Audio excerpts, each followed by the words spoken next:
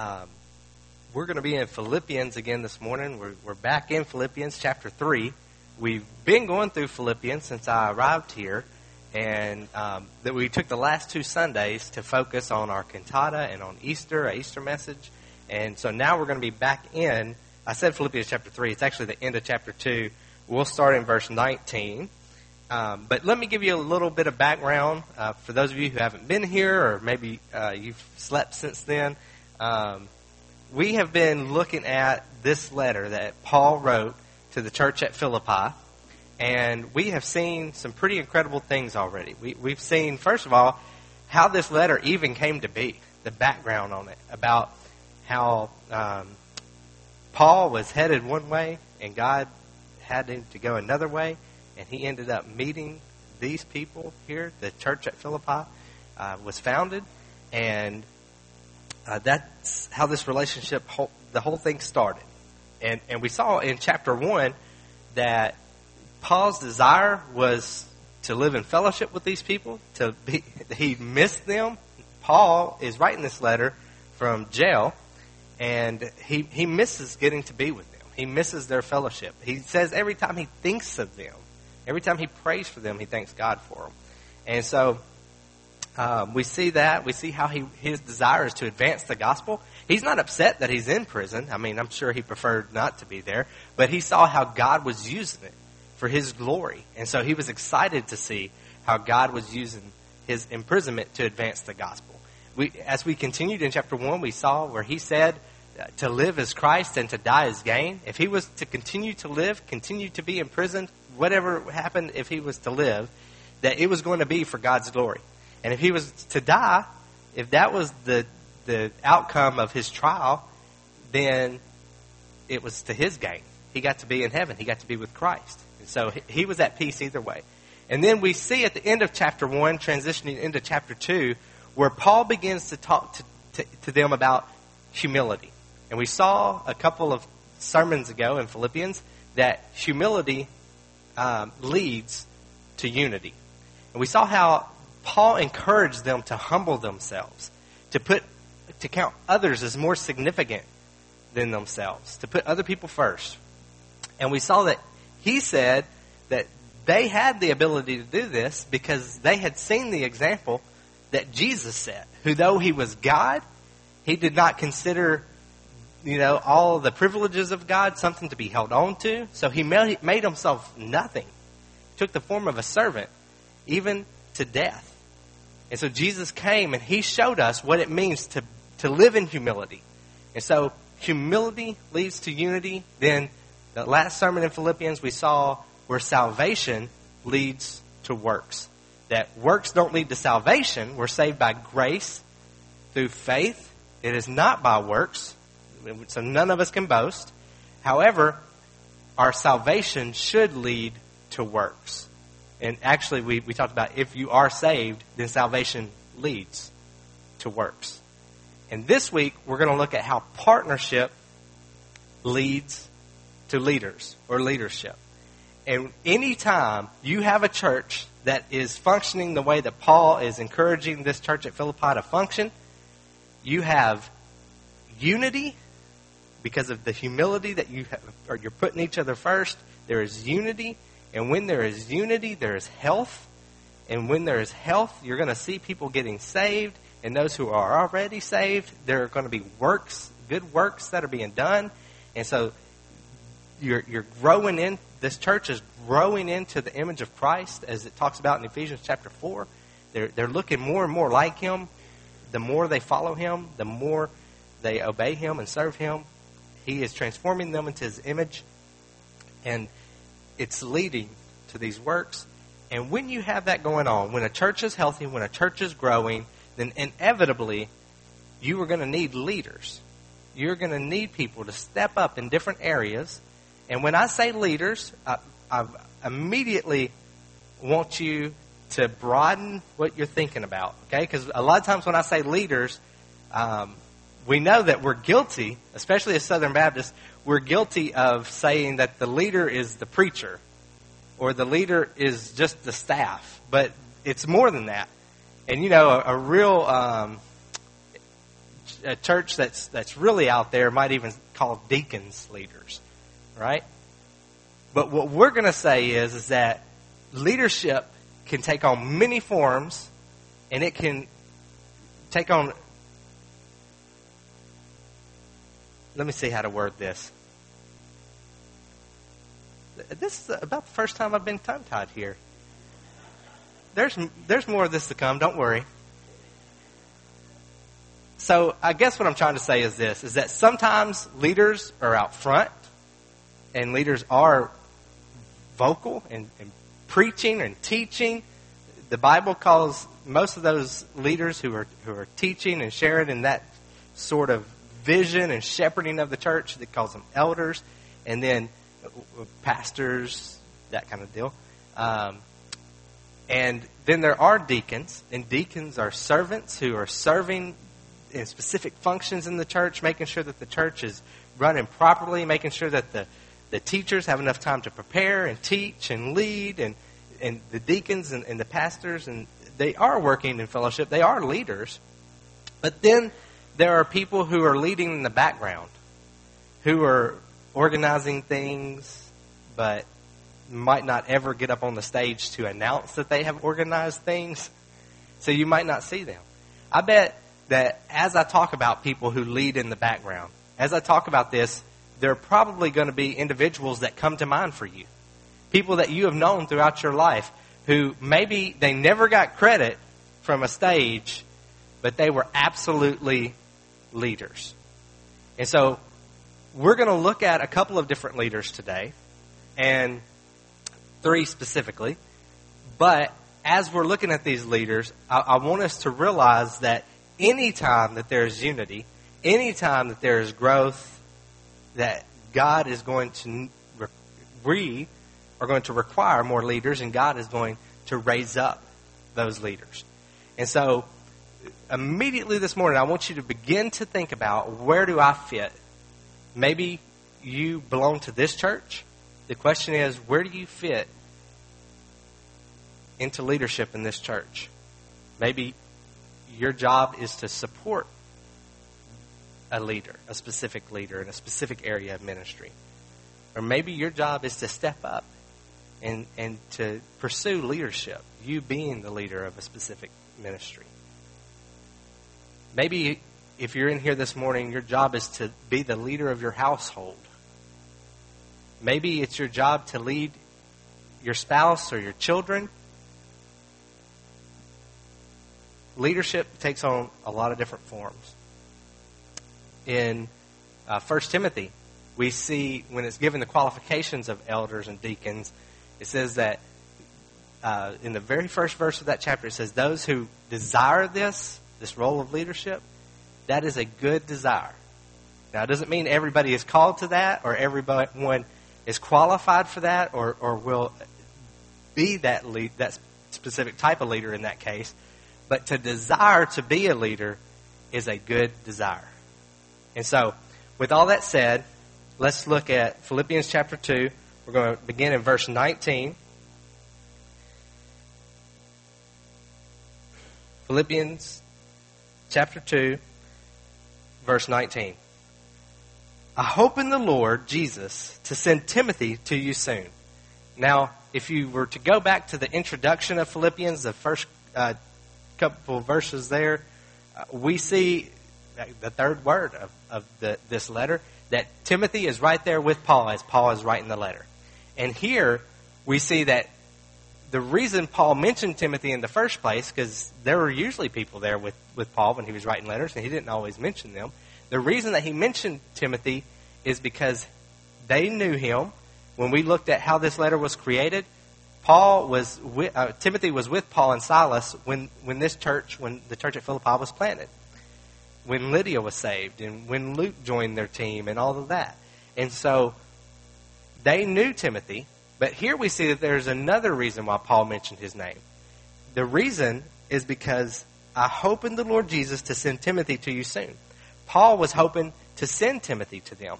Now, Paul, I'm sure selfishly he would have loved for Timothy to stay with him, because here he is, and he's imprisoned, and he doesn't know what's happening or what the future holds. And I'm sure he's scared. I'm sure, well, we know this. He says as much. That he knows that it's all in God's hands, and he knows that everything's going to be taken care of, but that doesn't mean that he didn't have some concerns. And so he's hoping to send Timothy to the church at Philippi so that I, too, may be cheered by news of you. For I have no one like him who will be genuinely concerned for your welfare. Listen to the affection with which Paul speaks when he mentions Timothy's name. Paul loved Timothy. He was like a son to him, as we'll see in just a second. And Paul is telling the church that, look, not only do I love you, not only am I wanting you to live together in unity, not only am I wanting you to work out your salvation with fear and trembling, but I am sending you, Timothy, to help you in this area. I'm not just telling you to do these things and leaving you high and dry. I'm sending someone to help. And we'll see, actually, in a moment, that he's going to send two someones to help. But he says he has no one like him who will be genuinely concerned for your welfare. Doesn't it feel good to hear someone say something nice about you? Just to affirm you? Rose is good about that, telling me, I'm a great husband. She always tells me how much she loves it when I talk about her from the stage. That might be sarcasm. But she is always affirming me, and it feels good. I remember one time I was having a really hard week. I was, about 20, and you know how when you're 20, there's some really hard weeks. I mean, there's a girl, or there's, you don't have enough money to eat at Pizza Hut. There's always something going on. And so I was not in the greatest of moods. And let me just say this, 20-year-olds have serious problems. I'm just joking about my 20-year-old self. There are some children that I've met who in their childhood had faced more adversity than I would ever face in my entire life. And so, anyway, I was 20, I was riding in the vehicle with Jeff Noble, who was one of my mentors. He was one of my Pauls, as Timothy had his Paul. Jeff was my Paul. And he said, what's going on? I could tell that you're down. I could tell something's wrong. And I was like, oh, nothing. It's just life. And, And he said, do you mind if I encourage you? I was like, yeah, sure. And so he starts saying all these good things about me. And at first, I didn't want to enjoy them because I knew what he was doing. I knew he was trying to make me feel better. And sometimes that's just annoying, right? But then he just kept talking, and I was like, oh, that's true about me. And I just couldn't quite help it. When someone speaks truth, or even if it's not so true, it's just kindness. When someone speaks those things into your life, it feels good. And here is Paul, the Apostle Paul, a man who wrote most of the New Testament. And he is saying these things about Timothy. I can only imagine how Timothy must have beamed when he read these things, when Paul said these things about him. And so, as we're reading Scripture, now the main point of this is leadership that we're going to see today. But I don't want us to miss the depth of this passage. Who can you encourage? Who can you can write a letter to someone. You can send a text to someone. You can make a phone call or make a visit and tell someone something that they're doing well. You can sit at the dinner table with your family and you can tell them something that you love about them.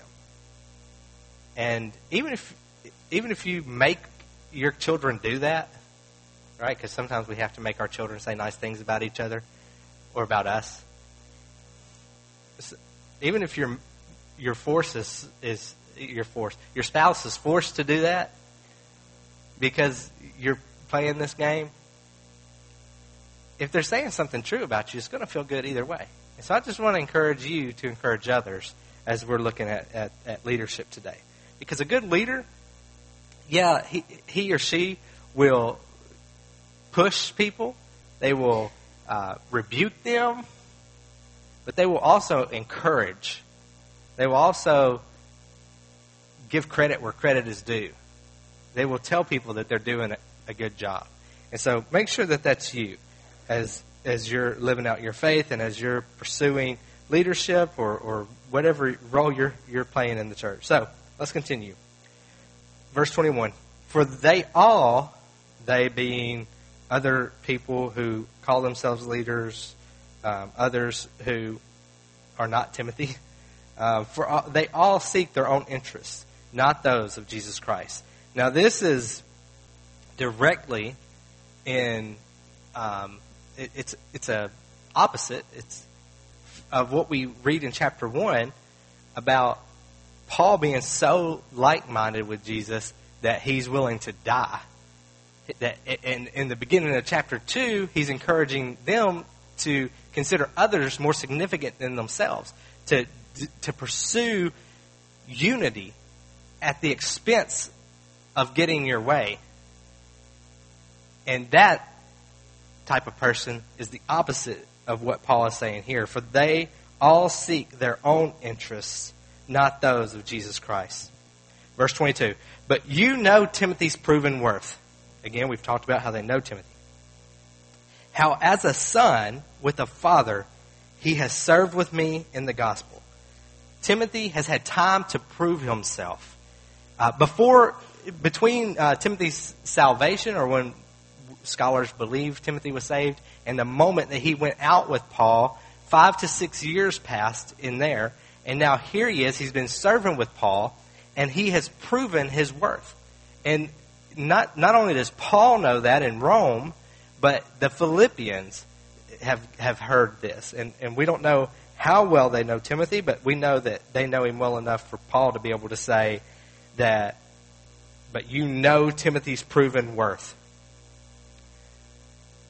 When people prove their worth, they are already leaders. Let me explain what I mean by that. I have friends who have ministered alongside me, and they didn't have the title pastor. They didn't have the title minister or deacon or whatever. But they were proven that they were that by their actions. Does that make sense? There are people in our lives who, before they ever get a title, they are already leaders. They're already servants. In fact, if we're really to look at leadership in a biblical sense, yes, God calls people to specific ministries, but when you look at leadership in the New Testament, there are qualifications. We are told, look for people who are doing this and this, who have these qualities. And when you see people who already have those qualities, that's when you ordain them as a minister, or you ordain them as a deacon, or whatever the case might be. You look for people who are already displaying these qualities of leadership, and then those people we give them a title once they're already proven. And Timothy is proven his worth. So my question to you this morning is, are you proving your worth? Now, we've already talked about the fact that none of us deserve salvation. None of us deserve God's mercy. There have been a couple of times in the past week or two where I've been thinking about Hebrews, this Bible study that Terry is leading the men through on Wednesday night. And I've been thinking about how I'm so grateful for Jesus, because I sure do not deserve his forgiveness, his love. I surely don't deserve the fact that he died on the cross for me, as we celebrated on Good Friday. And I'm just so grateful that he offers me salvation freely. And that is not something that I have to deserve, because I could never deserve it. I could never earn it. And so, as we're talking about leadership, as we're talking about what Paul is saying here to the church at Philippi, we don't deserve salvation. We don't deserve to be leaders, but God gives us mercy and He gives us grace and He calls us all to follow Him. He calls us all to obey Him. And we are saved by His grace. And that doesn't mean that as soon as we're saved, we're never going to sin again. We're going to become perfect. But it does mean that we should pursue holiness. It does mean that we should strive for holiness, that we should put ourselves in a position to where we're not giving in to the same temptations and the same sins over and over again. We should pursue those things. We should pursue leadership in our own ways, in a way that fits the personalities that God has given us, the gifts that God has given us. We should pursue leadership. And as we're pursuing it, as we're proving our worth, then God will give us opportunities to lead. He will give us opportunities to serve. When I started out in ministry, and a lot of ministers have this story, I was making $50 a week, and I was spending more than that on gas to get to and from church. And so, but I wasn't doing it for a paycheck. I was doing it because God had called me to lead, and I wanted to lead, and I had a hunger to lead. And there are times when young ministers, tonight we're going to be talking about ministry, and I've had 14 people from my ministries over the years who have gone out to be pastors or youth pastors or music ministers or whatever the case might be. And sometimes young people would come to me. I say young people like I'm not a young person. Some of the people that became pastors were older than me. But young people would come to me and they would tell me that they wanted to be a minister. But I could tell that it was just an occupation that they were looking for. They weren't really passionate about ministry in and of itself. They thought, I'm a Christian. Wouldn't it be cool to get a paycheck for being a Christian? Right? Which is a naive way of looking at ministry. But when people are starting out, they might have that view. And, I can think of people, I'm not going to name these names, but I can think of people off the top of my head who would come to me and who would ask me, please talk to this church and get me this job. And I would tell them, no, I'm not going to get you this job because you have to prove yourself first. You have to prove your worth. Now, you can do ministry without being a pastor or a youth pastor or something like that.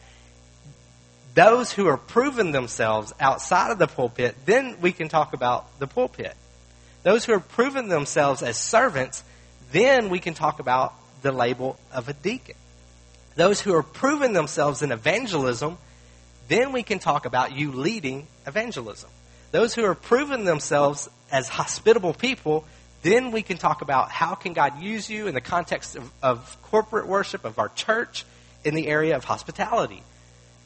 You prove yourself in Christ, and then the church gives you a leadership position. Does that make sense? I hope it makes sense. I hope it doesn't sound arrogant. I hope it doesn't sound just like Philip's philosophy or something. We see that Timothy has proven himself, and now Paul's going to send him out by himself. And so, let's go down to verse... let me continue in verse 22. But Timothy's proven worth, how as a son with a father, he has served with me in the gospel.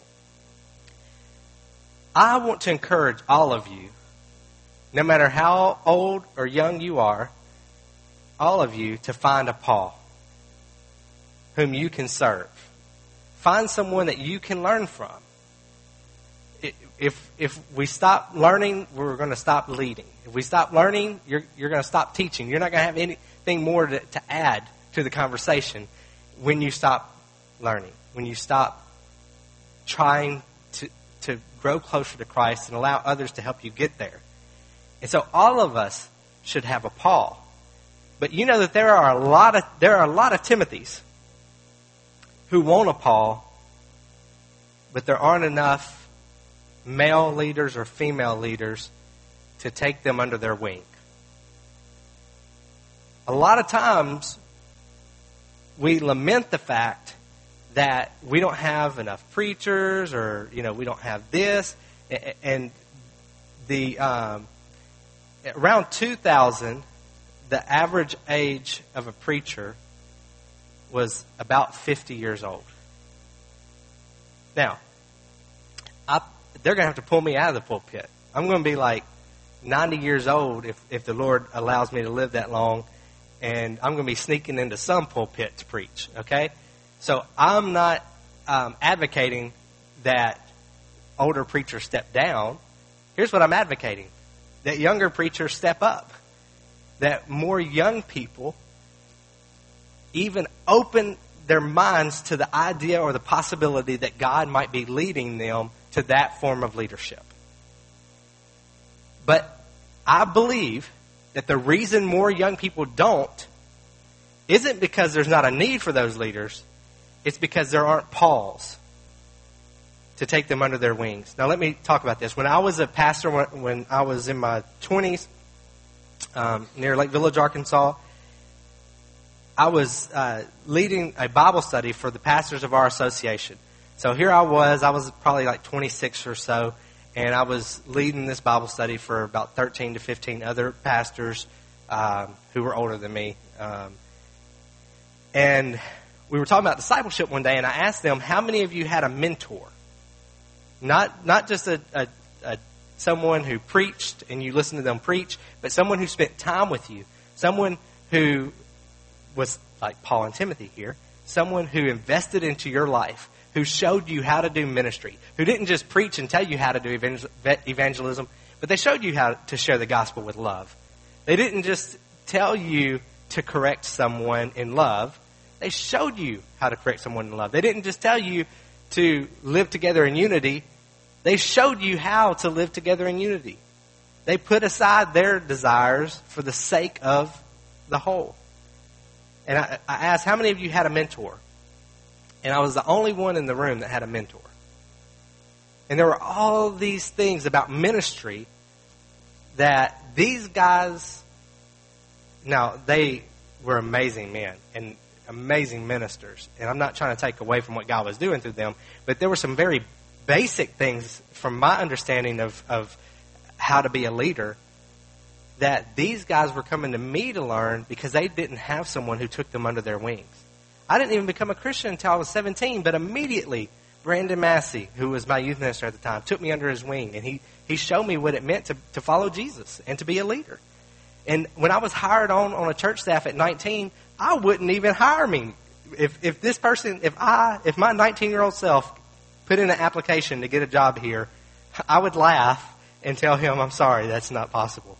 But for some reason, God saw it fit to give me an opportunity, and I had men there walking with me every step, showing me how to be a minister. And when I got to college, I met Jeff, who I talked about earlier, who was encouraging me. I met him, and he filled that role. So my question is are you being a Paul to someone? And maybe you're not a mature enough Christian yet. I get that. If you've only been a Christian for a year or two. But I believe that the reason that so many of us, our growth is stifled is because there's so much of Scripture that we cannot obey if we are not leading other people. There's so much of Scripture that how can we take all Paul's advice on how to be a leader all throughout the New Testament if we're not leading, if we're not trying? And how can young men and women become future leaders of the church if they don't have people taking them under their wings and showing them how to do ministry, how to live their life for Christ? And so, I'm not trying to beat a dead horse here, but if you're not leading someone, if you're not being a Paul to someone, pray that God would send you a Timothy. Pray that God would put someone in your life that there's no doubt in your mind you're supposed to lead that person and show them how to be a Christian. And then if you're not a Timothy, then you need to be a Timothy. The younger we are, it's harder for us to see our need for wise people in our life. When I was 17 and my mom would try to give me advice, I would think, what does she know? As I got older, I started calling my mom. this is what my kids are doing. What do I do? It's okay. I just cut the tip of John Michael's finger off with the fingernail clippers. What do I do? She told Rose what to do. I was too frantic to be able to handle that one. But we need to look for people that we can learn from their leadership. We need to humble ourselves so that we can find people who can be mentors to us. So, I need to continue this on. We're running out of time. He has served with me in the gospel, verse 23. I hope, therefore, to send him just as soon as I see how it will go with me. He's saying he doesn't know, maybe his execution is coming soon. He doesn't know if he's going to be released. He doesn't know what's going to happen. And so, as soon as he finds out, he's hoping to send Timothy. Verse 24, and I trust in the Lord that shortly I myself will come also. He's basically saying, I hope things go well, and I hope I get to come see you. And now we don't know. There's not evidence that Paul did go back to Philippi. We have plenty of evidence that Paul was released after this point and was able to continue doing great things in ministry, starting churches, until Nero came into power and Nero brought him back to Rome and executed him. But we just don't have much information about whether he was able to go back to Philippi. But we know he was going to send Timothy and then another person. Verse 25, I have thought it necessary to send to you Epaphroditus. If Rose and I have another son, we're going to name him Epaphroditus. Maybe not. To send to you Epaphroditus, my brother and fellow worker and fellow soldier. Look at these three terms. My brother and fellow worker and fellow soldier. He's saying these great things about Epaphroditus that, again, any of us would love for someone to say about us. And your messenger and minister to my need. And so we see here that Epaphroditus belongs to the church at Philippi. That he was sent to be a minister to Paul's needs, a messenger and a minister to Paul's needs. And so many people believe that Epaphroditus was one of the elders because of this word minister. They believe he was one of the elders at the church of Philippi, maybe the pastor at the church of Philippi, and that God put it on their hearts to send Epaphroditus to do ministry with Paul, to minister to Paul as he's in prison. Verse 26, for he has been longing for you all and has been distressed because you heard that he was ill. So apparently Epaphroditus has been sick, and we'll see the depths of that in the next verse, but he's been sick, and it bothered the church at Philippi. They were worried about him. They loved him, and they were hoping that things were going well with him. And so, verse 27, indeed he was ill, near to death, but God had mercy on him. And not only him, but on me also, lest I should have sorrow upon sorrow. He's saying that God spared him, and it's a good thing because Paul is already in prison. He's already got enough grief to deal with on a day-to-day basis. He didn't want the guilt of Epaphroditus having, been on his way to serve him, and something happened to him. And so he's saying here that he is glad that God has spared him because he's his brother, his fellow worker, his fellow soldier in the Lord, a messenger, a minister to his needs. Verse 28, I am the more eager to send him, therefore, that you may rejoice at seeing him again, and that I may be less anxious. He's saying, basically, Epaphroditus was coming to minister to his needs, but he got sick, and he couldn't minister to his needs. And so instead of it being a help to Paul, it was a little bit of a burden because he was worried about Epaphroditus. But let me make something clear. That does not mean that Epaphroditus' ministry was a failure, because what we consider fruit and success, a lot of times is not the same as what God considers success. Do you know what God considers success? Obedience. You may never lead a person to Christ. I believe that if you're living in obedience to Him, you will probably have that opportunity, probably multiple times. But if you never do, your success is not judged by the number of people you lead to Christ. Your success is not judged by the amount of money you put in an offering plate. Your success is not judged by these things necessarily. They can all be good, and they can all be a good indication of where your spiritual maturity is and how you are following Christ. But there are just some times where God has something else for you. Okay? Was it success for Jesus to die on the cross? Yes. That was good.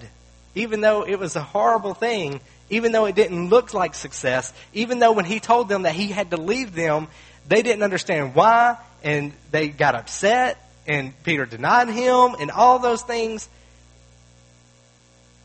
Success is judged by obedience to God. So when Jesus was on that cross, that was success.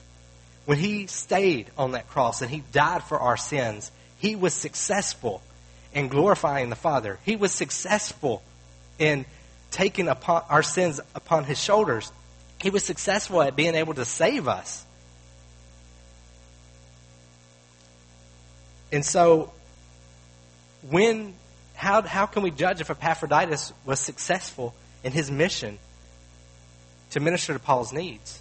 Was it because of how much easier he made life for Paul? No. Success was judged when he left Philippi. When God put it on the heart of him and the church that he should be ministering to Paul's needs. And he went. That's when success happened. There was a time when I was younger, in my early 20s, when there was a sniper in Washington, D.C., and they didn't know any details at the time. They just knew people were getting shot at gas stations and other places. And I remember watching that on TV, and I thought, man, I should do something. And to make a long story short, God convicted me that I could go and pump gas for people. He was shooting people at a gas station. I could go and pump gas for people because I saw on the news report they were hiding behind gas pumps and everything else. And so me and another guy decided that we were going to go. And so Ben and I, our friends had a commissioning service for us to send us off to pray for our safety, pray that God would use us. And they commissioned us, and we went. And by the time we arrived and got off the plane, they had caught the guy. That was a little bit of a downer because I was young and dumb and ready to put my life on the line. But was that trip a failure? No. Because God put it on my heart to do something, and I said yes. Success is judged by obedience. Let's close this out. Verse 29. So receive him in the Lord with all joy and honor such men. Back in the Greek and Roman cultures, this would have been probably considered a failure from onlookers. And it would have probably been an embarrassment to Epaphroditus and an embarrassment to the church at Philippi. But Paul wasn't having any of that. Paul is saying, receive him in the Lord with all joy and honor such men. When we see men and women who are serving Christ the way that God has called us to serve him, we honor those people. We praise those people. Regardless of fruit, we praise those people. We praise what God is doing in their life. We honor them. Honor such men. Verse 30, for he nearly died for the work of Christ, risking his life to complete what was lacking in your service to me. He's saying the church at Philippi couldn't be there physically. Philippi and Rome, there's some distance between them. But they could send Epaphroditus, and Epaphroditus went. And he was filling the need that the church as a whole couldn't fill. He was their representative. And they shouldn't be upset because it looks like a failure because he got sick and had to go home. They should honor him. They should receive him with joy. They should celebrate the obedience that has taken place. And for our church, and if we have visitors here today who are here for the Relay for Life fundraiser, your church, we shouldn't judge success by numbers. Although if God wants to fill these pews, praise God. But we shouldn't judge success by numbers. We should judge success by obedience. And we shouldn't look for leaders by how talented they are or how charismatic they are. or what they look like, or even how many people will walk an aisle when they preach a sermon. We should judge success of leaders by their obedience to Christ. Do they look like Jesus? Do you look like Jesus? It's easy for us to judge others and say whether or not they're doing a good job or they look like Jesus. But what about us? We need to take responsibility for our own lives, for our own selves. Where are we as leaders? Where do we fit? If you haven't found a mentor, someone to learn from, that's step one. Find someone to learn from, to learn how you can do a ministry like they're doing a ministry. You know, go to the clothes closet, go to the food pantry or ministry, or find some area of the church where you can help lead. If you feel like you have a gift of teaching, find a Sunday school teacher and ask them, can I assist you in your class? And assisting most of the time will mean sitting and learning. But then there will be times when your opportunity arises for leadership, and you can take it. Or maybe your area of leadership is going out into the community and washing the car of a single mother who doesn't have time to wash her car or mow her yard. Who knows what God might put on your heart? There is an endless amount of possibilities of how God might use you to serve Him if you will surrender to Him. And there is no limit on the amount of influence that God might grant you, the amount of leadership that He might grant you. But we'll never know if you don't obey Him now. Because those who are faithful with a little, what? To much will be given. Much will be given. So are you being faithful with where you are right now? That's the question for the invitation this morning. Are you faithful to Him right now? And if not, you need to spend some time making some commitments to Him. Maybe you're following Him, but you don't have a Timothy. And God has convicted you this morning that you need to find someone to mentor. Start praying that God would lead someone to you. And tell me about that. Let me know that that's something you desire so I can begin to pray for that also. However God is leading you this morning, I'm going to ask that you would respond to Him. We're going to have a time of prayer. And I'm going to ask God to convict us and challenge our hearts. And then as we're having that, our musicians are going to be coming up. And we're going to have a time of invitation where I just ask you to respond to God in whatever way He's leading you. If that means that you want someone to pray for you, then I'm here to pray for you. If that means that you're interested in joining our church, then we'll talk about what that looks like. If you want to get saved, if you want to become a follower of Jesus, that's the first step to becoming a leader. You have to follow Jesus first. And so, if that's you this morning, then I would love to talk to you. However God is convicting you, respond in an appropriate way. Let's pray.